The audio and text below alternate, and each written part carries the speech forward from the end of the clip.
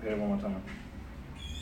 Jacques Howard, I'm on location at Johnny Brenda's in Philadelphia, and I'm with Corey and Atia of Strange Parts. First of all, guys, thank you for a couple of minutes of your time. And Thanks for having us. Sure thing, man. So I was kind of taken by your music and your style, and in my mind, I have an idea of how I would describe you. Mm-hmm. But in your own words, how would you describe your music? It's interesting. When we first started working together, we wanted to make something that was celebratory because we both had such interesting and, a life full of happiness and sadness and trauma and tragedy. So we wanted to make something that was happy. So that was what our base was. And then we just went from there and we made sure we kept it on target with that. And then Strange Parts was born. Yeah, we had I feel like we had a lot of more kind of downer songs and stuff too, but we just decided we wanted to make a record you could put on at a party. You know what I mean? So that was kind of the songs that we chose for the actual record were mostly that kind of stuff. Right. Yeah. Everything we've written thus far, we want people to dance to. We want it to be something you can relax to, chill to, but also dance to at the same time. I like to call it kind of like coffee table music or house party, living room party, something like that. Yeah.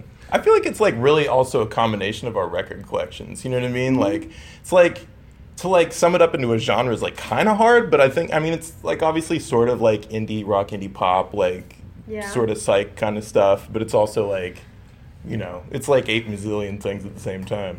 And I'd like to add to that there's a funkiness to it, almost like a 80s kind of hip hop bass line running through it. Is that something that you went after as well? Well, it's interesting because our backgrounds are different. Corey is very classical, but he has appreciation for everything. And then I'm very minimal in my solo work, but I also come from a heavy R&B loving background, and so my vocals are pretty R&B. But then I've been working in jazz and working in just classical, anything I can. Mm-hmm. We listen to a lot of international, old, new. Anything weird we can find, we use it for inspiration. Yeah. I feel like it's there's a lot of I feel like when we were writing a lot of this stuff from the get-go, there was a lot of at that time, especially when we started, I was pretty heavy into Mad Villain, which is very beat heavy stuff, and I was also really into a lot of Afrobeat, Willie Munyabart's playing down there, and a lot of Turkish psychedelic music and stuff like that, which is all very super groove oriented music. You know what I mean? Mm-hmm. So that I feel like that's a lot of it too, for me anyway. So let's transition and talk about where you both are as artists and how this is evolving. I know you don't have an LP out yet or an album yet. Mm-hmm. You've got 2 tracks that are getting a lot of play, through social sites, etc. So where are you in the production phase of your album or your LP? Atia, you look like you're ready to. Well, I always do this. I do this in meetings all the time where they can tell I have something on my tongue. We finished our album. We have a loaded chamber of songs, but we haven't released them because we want to be a little strategic about it, and we want to make sure that we get them in the right hands because we both come from very, very independent backgrounds, and we know how, easy it is to make something really beautiful and to miss a lot of people with it. Yeah. So we want to be as strategic as we possibly can with our album. So it's going to trickle out, and I think we're learning how to do this a little more in a bit of a more sophisticated and scheduled way now, instead of just saying, blah, here you are. Mm-hmm. So I think that what you're alluding to is the business of music. Well, I never say business. Because this is all fun. Yeah.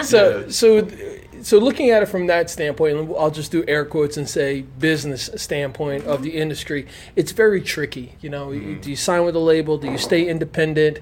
How do you move along with that? So where are you guys together as Strange Parts in this whole process? I think it's right now we're at the point where everything is there. We've got a full record. We've also got an EP of demos that we just didn't know what to do with from the record that we really like. So we've got a full record and an EP all like set to go. We wrote like, I don't know, 5 songs yesterday or something.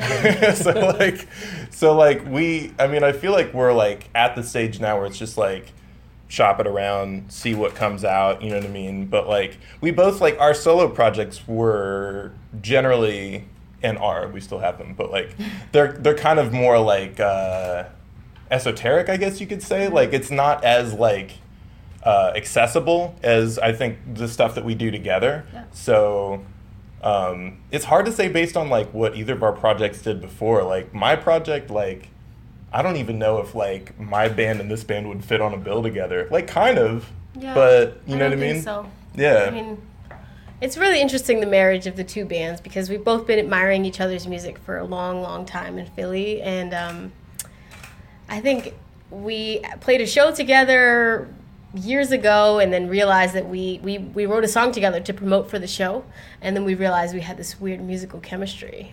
We like sat in a room together for about a week with nothing else and just came up with a song for this show we were playing here, actually, John and Brenda's.